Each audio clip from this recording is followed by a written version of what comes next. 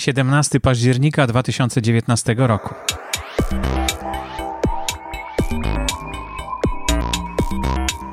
Przed mikrofonem Borys Kozielski i zapraszam do wysłuchania kolejnej audycji Podcasting w Polsce.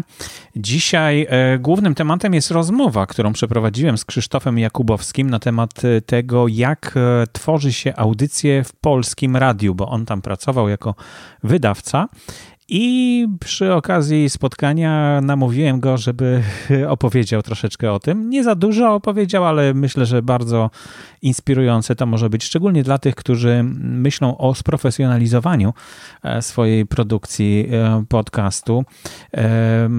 To główny temat, no ale wcale nie największy chyba, dlatego że najwięcej to chyba podcastów powstało w ostatnim czasie i na grupie na facebookowej grupie Podcasting w Polsce możecie znaleźć wszystkie linki do tych podcastów, a oczywiście w katalogu też się znajdują na stronie podcasty info.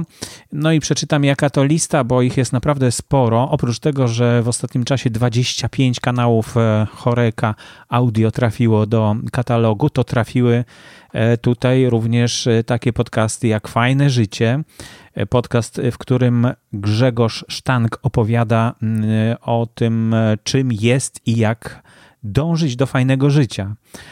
To są jego przemyślenia na ten temat. Audiobooki Moniki Ligi o tematyce erotycznej. Nie wiem, dlaczego Monika się wstydzi, nie pisze o tym wprost, bo to rzeczywiście wyłącznie dla dorosłych te audiobooki, które ona tworzy i publikuje od razu w formie podcastów. Bardzo ciekawa metoda na publikację audiobooka. Troszeczkę tylko jeszcze Monika musi popracować nad tym, żeby to był seryjny podcast, żeby każdy audiobook miał oddzielny kanał. Ale to już rozmawiałem z nią o tym, myślę, że do tego dojdzie, że tak zrobi w końcu. Może jeszcze musi się zastanowić nad tym. Kolejny kanał to Zielony Podcast. Co dokładnie dzieje się z naszą planetą, jak możemy temu zaradzić, czy i jak mogą nam pomóc nowe technologie. O tym jest Zielony Podcast.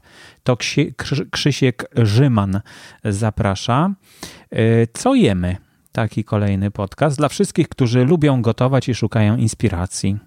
No to chyba wszyscy, myślę, że ci, którzy mają czas na to, żeby samemu gotować, zainteresują się takim podcastem, bo podcasty można słuchać podczas gotowania i to jest fajne.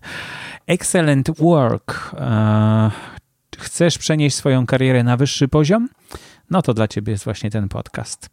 Idziemy do przodu. Podcast poświęcony tematom rozwoju. Biznes, samorozwój i sport.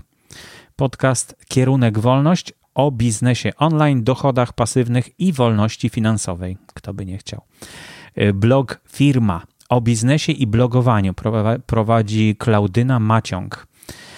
Marki testowane na ludziach, sam tytuł mówi za siebie. Biohakuj podcast, tak samo. Radio Kierowców z Polskiego Radia dołączyło do listy podcastów Polskiego Radia, zupełnie uwolnionych i każdy może sobie zasubskrybować. To ciekawe, bo co godzinę ukazuje się nowy odcinek i ciekaw jestem, czy to rzeczywiście kierowcy mogą z tego skorzystać aż tak. Nie wiem, jak on szybko się ukazuje, bo to jest też problem, jak szybko on się będzie ukazywał w czytnikach podcastów. Podcast kolejny to Krótko. O potknięciach, porażkach i codziennym chaosie bez słodzenia, mydlenia i jedzenia z dzióbków. Krótko, czyli podcast mocno bezpośredni. Tak zaprasza autor tego podcastu. Escola Mobile o biznesie mobile. Escola Mobile może. Od wymyślania i projektowania aplikacji przez programowanie, zarządzanie projektami i sprzedaż. Prowadzą Krzysztof Wojewodzic i Jędrzej Paulus. Jeden kocha Apple, a drugi szanuje Androida. No i ten szacunek to dobrze, że jest. Kulisy eventów przy porannej kawie. No, tytuł sam wyjaśnia wszystko. Człowiek z plecakiem. Marek Rak mówił, że to jest raczej kryminalny podcast, ale autor opisał go jako reporterski. Czwórka na mikrofonie to kolejny podcast Polskiego Radia, który trafił do strefy podcastów uwolnionych. Morning Pages codzienny poranny pamiętnik. Miksuj z Adamem. Adam dzieli się swoimi przemyśleniami i doświadczeniem barmańskim. Jest barmanem. Trochę kultury, od ciekawych książek po wydarzenia i przekrojowe tematy zaprasza autorka tego podcastu. Między światami autorka pisze: pasjonuje się zbieraniem informacji. Momencik, sprawdzam, czy to działa dalej. Tutaj nagrywanie. O, jakoś wyłączyło się. Słabą baterię mam. Low battery. No widzicie, chyba już wiem, na czym polega problem, o którym wspominali mi użytkownicy Zooma H4 i H5, o tym, że szybko wyładowują się baterie. I rzeczywiście teraz tego doświadczyłem, ale to nie były baterie, tylko to były akumulatory.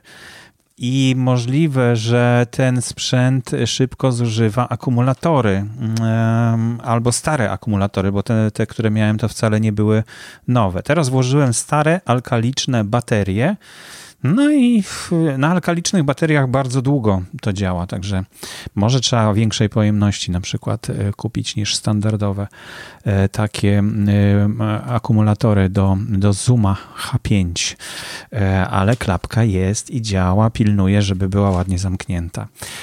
Kolejny podcast, który został dodany, to Szef też człowiek by Martosfera. Kulisy zarządzania ludźmi. To Marta o tym opowiada. No i niemiecki z Moniką. To nie jest ostatni, bo jeszcze widziałem, że wczoraj się, jak już zrobiłem tą listę, to się jeszcze coś dodało i zaraz znajdę, co to jest. Wiedza nieoczywista. Taki podcast, zobaczymy, co tutaj jest w opisie. Podcast o tym, co w ekonomii najpiękniejsze. No proszę, no, ekonomia też może być piękna, okazuje się. I Politechnika Warszawska nagrywa swój podcast. Niestety słabej jakości technicznej jest, ale wszystko do poprawienia. Fajnie, że już jest całkiem sporo odcinków, bo aż... Aha, tutaj są podzielone jakoś te, nie są zrobione oddzielne kanały, tylko wszystko w jednym kanale. Jest odcinek 9, 10, a potem są też takie podcasty, na przykład Ludzie PW. No, będę śledził, zobaczę, bo to uczelnia, z którą jestem związany, także bardzo się cieszę, że w końcu jest jakiś podcast, pierwszy chyba uczelniany podcast w Polsce.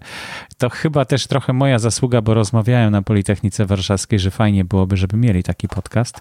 No i jest, proszę bardzo. Trzeba tylko im troszeczkę chyba poradzić i pomóc, jak sobie poradzić z problemami technicznymi, bo za cicho są te nagrania zrobione na przykład. No ale to są techniczne, drobne problemy. No więc jak widzicie, znowu 1, 2, 3, 4, 5, 6, 7, 23 nowe kanały podcastów pojawiły się w katalogu podcasty info. I przypomnę, że każdy może dodać swój albo słuchany, albo swój własny podcast na stronie podcasty.info/katalog. Nie z każdej przeglądarki, jak się okazuje, bo już ktoś mi zaznaczył, że chyba nie ze wszystkich przeglądarek można otworzyć ten link do dodawania podcastu i do wyszukiwania, no ale no, po prostu nie mamy na razie na to wpływu, znaczy ja nie mam na to wpływu, bo nie chcę tam grzebać jako amator, musi się tym zająć ktoś, kto się zna, żeby tego po prostu nie zepsuć. Na razie ja mogę dodać i wszyscy, którzy mają Chroma, to pewnie też mogą dodać. Natomiast ci inni będą musieli zaczekać, aż pomoże nam tutaj Paweł w tym, żeby to usprawnić, albo ktoś inny, kto się zgłosi i będzie miał wiedzę, jak to zrobić i wiedzę, jak tego nie zepsuć. To tyle, jeśli chodzi o nowe podcasty. I podcasterzy też są nowi. Właśnie 4 nowych podcasterów znalazła się w naszej grupie i też możecie zobaczyć na stronie podcasty info /podcasterzy.php. Tam można znaleźć wszystkich podcasterów. Już jest 92 podcasterów. Całkiem pokaźna liczba twarzy, które można zobaczyć. Twarzy podcastingu polskiego.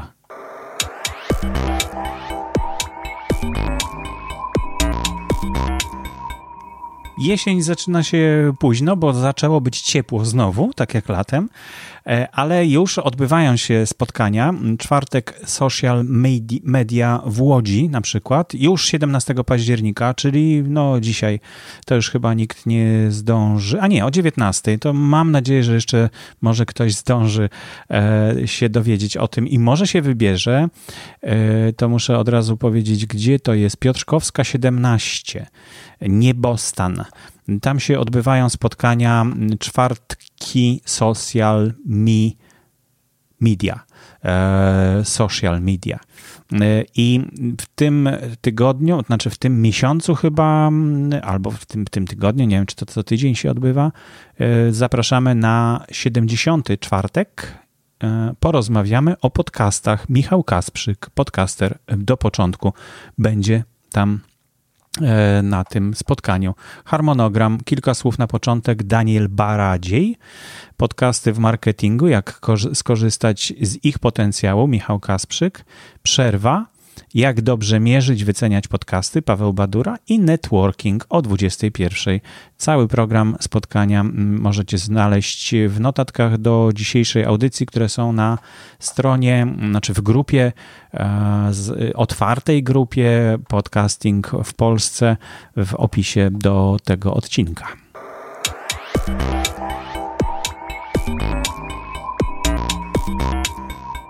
Przy okazji spotkania z Krzysztofem Jakubowskim tutaj w Warszawie przyszło mi do głowy, żeby nagrać taką jego wypowiedź na temat tego, jak produkuje się audycje w radiu.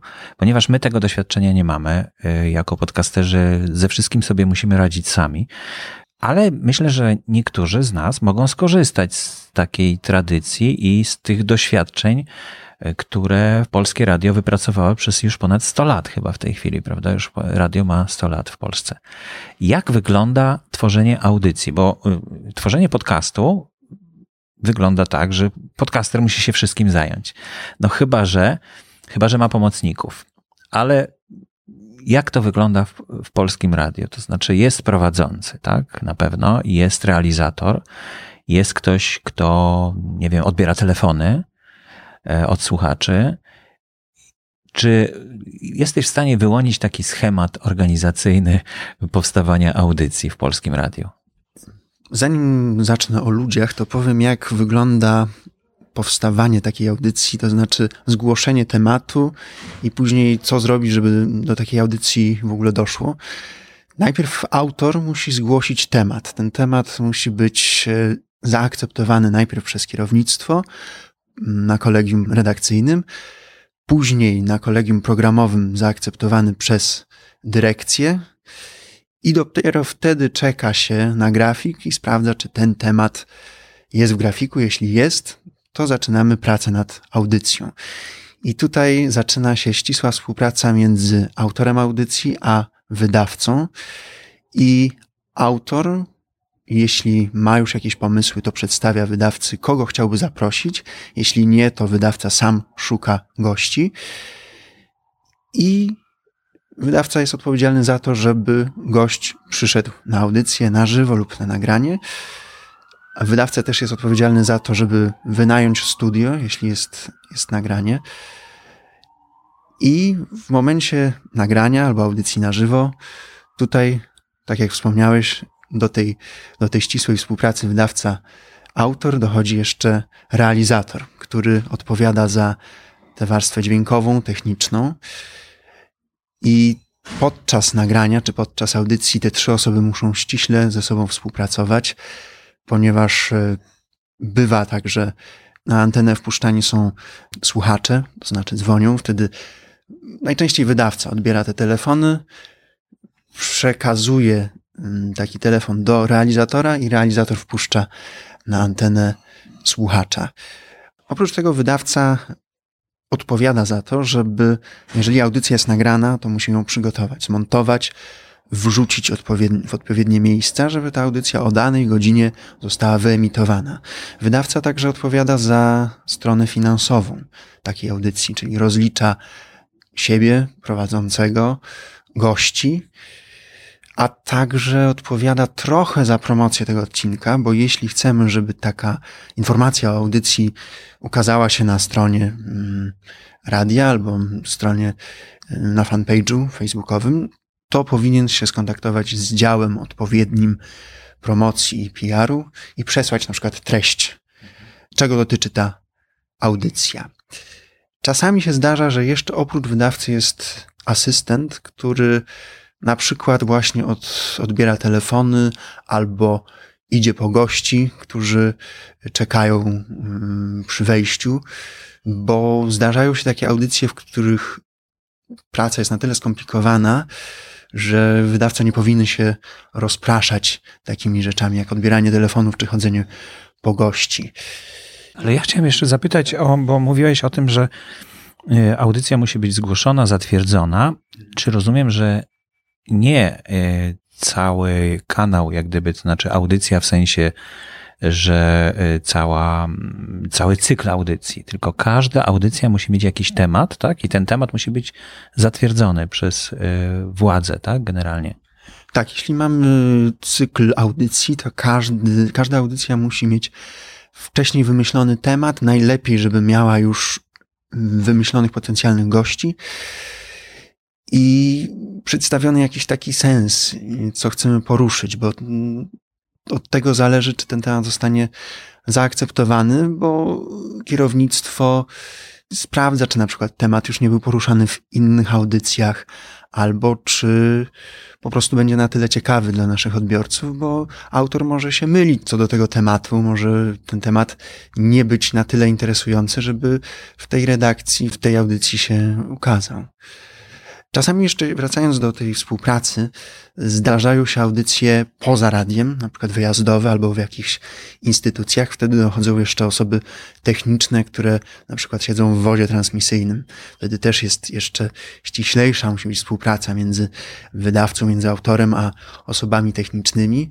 I zawsze ja uważałem, że dobra współpraca z osobami technicznymi to jest podstawa, że jeżeli się zaprzyjaźnimy z osobą techniczną, to ona wtedy stanie na głowie, żeby to wszystko było w porządku i od niego bardzo wiele zależy. Także, a w podcaście rzeczywiście podcaster łączy w sobie wiele funkcji, czy to wydawcy, autora, pomysłodawcy, realizatora dźwięku, właściciela podcastu, nawet dyrektora naczelnego czy prezesa radia. Wszystko w jednym. Chociaż ostatnio powstają różne grupy podcastów, między innymi Abstra, bodajże coś takiego próbuje stworzyć. Były podsłuchane. Teraz jest grupa, o której rozmawialiśmy tydzień temu, czyli Choreka Radio. I one wszystkie zaczynają funkcjonować troszeczkę w takiej większej strukturze, nie takiej, że autor o wszystkim decyduje, tylko że jeszcze oprócz tego, że są autorzy, jest ktoś, kto nadaje ton całemu temu kanałowi. I myślę, że tutaj właśnie te organizacje będą jak najbardziej powracać do tych doświadczeń, które są wypracowane przez, tak jak mówiłem, ponad 100 lat pracy radia. Więc to są chyba schematy, od których się nie da uciec. Ale być może technologia na tyle się zmieniła, że już coś tutaj się pozmienia. Powiem ci, że ja celowo uciekłem właśnie od takich schematów, bo zawsze się śmieję, że miałem więcej szefów niż kolegów i kiedy wymyśliłem temat, to on musiał być zaakceptowany przez tyle osób, że nigdy nie miałem pewności, czy on się sprawdzi, a w podcaście to ja decyduję. Oczywiście mam na względzie to, co interesuje słuchaczy, ale wolę mieć taką wolną rękę, niż być zależny od mnóstwa innych osób i robić rzeczy po swojemu. Ja tak do tego podchodzę. Oczywiście każdy ma inaczej. Być może ktoś się lepiej odnajdzie w takich strukturach i współpracy z innymi. Ja cenię sobie taką wolność, którą dają mi podcasty. I jeszcze jedna rzecz na koniec. Chciałem zaprosić was na spotkanie, których cykl zainicjowaliśmy tutaj właśnie razem z Krzysztofem, bo pomyśleliśmy, że fajnie byłoby raz na miesiąc, tak, raz na miesiąc spotkać się niezobowiązująco, nie bez jakiegoś specjalnego powodu, żeby po prostu porozmawiać o podcastach w Warszawie. Tak, bardzo mi się ten pomysł podoba, bo brakuje mi takiego kontaktu z innymi podcasterami. Chciałbym was lepiej poznać, nie tylko widzieć to, co publikujecie, nie tylko widzieć was na zdjęciach, czy jakichś filmikach, czy nagraniach, ale spotkać się z wami, porozmawiać, wymienić się doświadczeniami, spostrzeżeniami, bo wtedy o wiele łatwiej, przynajmniej mnie, tworzyć swoje treści, kiedy wiem, że inni też to robią, też mają pewne problemy, też mają pewne wyzwania, pomysły i zachęcam was do tego, żebyśmy stworzyli taką przestrzeń, takie spotkania, żebyśmy mogli regularnie wymieniać się po prostu swoimi doświadczeniami. No i żeby nie być gołosłownym, my się spotykamy za miesiąc. Jeszcze dokładnie datę ustalimy.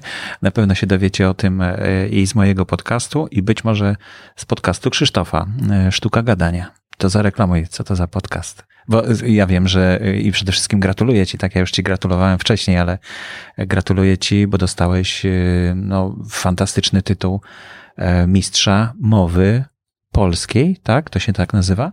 Dokładnie to się nazywa tytuł Mistrza Polski w mowach inspiracyjnych. To jest przyznawane przez taką organizację Toastmasters International, czyli klub mówców. Natomiast moja audycja jest na temat dogadywania się z ludźmi w różnych sytuacjach, często trudnych, wymagających, stresujących i umiejętności miękkich i wystąpień publicznych.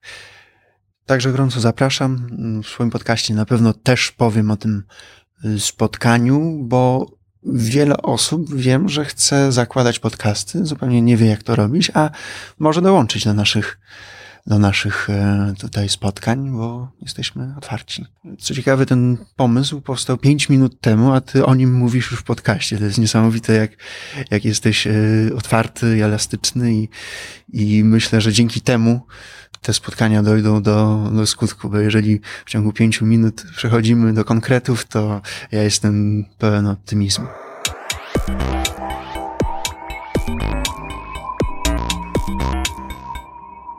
No i w uzupełnieniu do tej rozmowy, którą nagrałem kilka dni temu w Warszawie, w takiej kawiarni Radio i Telewizja, muszę dodać, że stworzone zostało spotkanie, wydarzenie, nazywa się Wawa Caster. 14 listopada się odbędzie 2019 roku.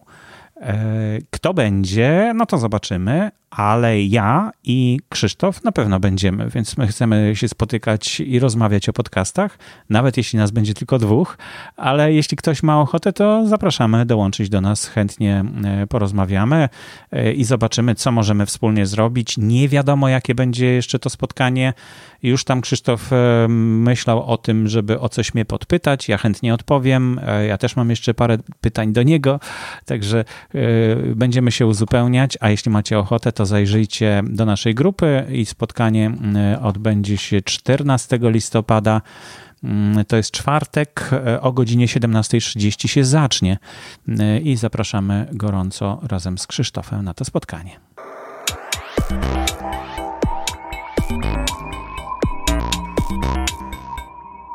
No i już ostatnia część audycji, listy i wpisy na naszej grupie otwartej Podcasting w Polsce. Zapraszam gorąco do dołączenia. Nawet nie trzeba być zalogowanym, żeby oglądać treść tej strony, więc nie trzeba mieć konta na Facebooku, żeby się zapoznawać z tym, co tam jest. No ale żeby coś napisać, no to już trzeba pewnie.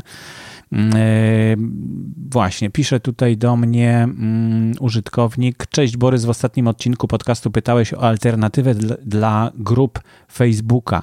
Wiem, że Jerzy z podcastu Bez Edycji też nie przepada za Facebookiem i do kontaktu ze swoją społecznością używał konta Discorda. Utworzony serwer nazywa się ja utworzyłem serwer, który nazywa się Podcasting w Polsce na Discordzie. Zapraszam gorąco. Tylko że ja nie wiem, czy ktoś tego używa, bo to jest taki serwer do gier przystosowany bardzo. Ja na przykład nie za bardzo wiem, jak to powinno tutaj działać. Nikogo tutaj nie widzę, no bo nikt o tym nie wie jeszcze. Może teraz jak się dowiecie, to ktoś zajrzy, ktoś się dopisze. Może przejdziemy na Discorda, czemu nie? Ja już używałem naprawdę wielu komunikatorów. Google Hangout, Skype, Tora nawet używałem, WhatsAppa, Telegrama. Telegram bardzo fajny. no i kilku innych, których nazw już nawet nie pamiętam, ale ciągle wracam do Facebooka, bo jest najbardziej popularny po prostu i Messenger jest popularny, a WhatsApp to zdaje się też jest produkt Facebooka. Jakoś Instagram mi nie odpowiadał. Było kilka takich fajnych propozycji do komunikowania się głosowego. Przede wszystkim głosowego, bo tutaj też messengery umożliwiają komunikowanie się głosowe, ale były takie, które były taką krótkofalówką, no ale to wszystko nie działa, naprawdę. Znaczy dosyć sprawnie działa, tylko że nikt z tego nie korzysta. I to jest raczej problem tych alternatyw, dlatego będę się kurczowo na razie trzymał Facebooka, ale założyłem, tak jak mówię, serwer na Discordzie i zapraszam do niego. Link będzie oczywiście w notatkach, czyli w komentarzu do wpisu z tym odcinkiem podcastu oczywiście. Marcin Hinz zamieścił film swój edukacyjny z YouTube'a na temat tworzenia list w Spotify i jak te listy mogą pomóc. No bardzo fajnie, że Marcin udostępnia nam takie porady. W zakładce porady, to znaczy w kategorii porady możecie znaleźć wszystkie porady, które zamieszczane są w grupie naszej Podcasting w Polsce. No i tam znajdują się również porady Marcina Hinca. Bardzo ciekawie się zapowiada ta seria, chociaż to dopiero pierwszy odcinek. No i cóż, to chyba wszystko. Mam jeszcze prośbę, że jeśli chcecie się ze mną skontaktować, to możecie nagrać swoją wypowiedź lub pytanie, które znajdzie się w następnym odcinku podcastu na speakpipe.com/OP.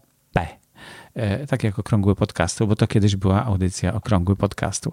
I to już wszystko w dzisiejszej audycji. Jeśli ktoś ma ochotę coś dorzucić, o coś zapytać, zapraszam do grupy Podcasting w Polsce. Tam dużo się dzieje, coraz więcej. Wszystkie informacje o spotkaniach na przykład w Warszawie, na razie jest dopiero jedna propozycja, znajdują się w temacie Warszawa. Spotkania w Łodzi, bo też jest takie organizowane przecież, mówiłem, dzisiaj, znajdują się w temacie Łódź.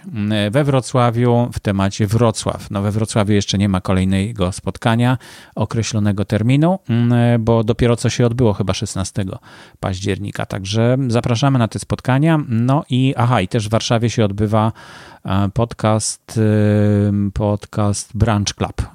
To takie spotkanie dla słuchaczy podcastów bardziej, żeby sobie po angielsku porozmawiać o przemyśleniach po odsłuchaniu podcastów na konkretny temat. I raz w miesiącu się odbywają takie spotkania i chyba w tym miesiącu już się też odbyło, a w przyszłym miesiącu to będę informował, jak tylko się pojawi. Bardzo dziękuję za wysłuchanie tej audycji. Zapraszam do słuchania mnie za tydzień. Podcasting w Polsce. Do usłyszenia.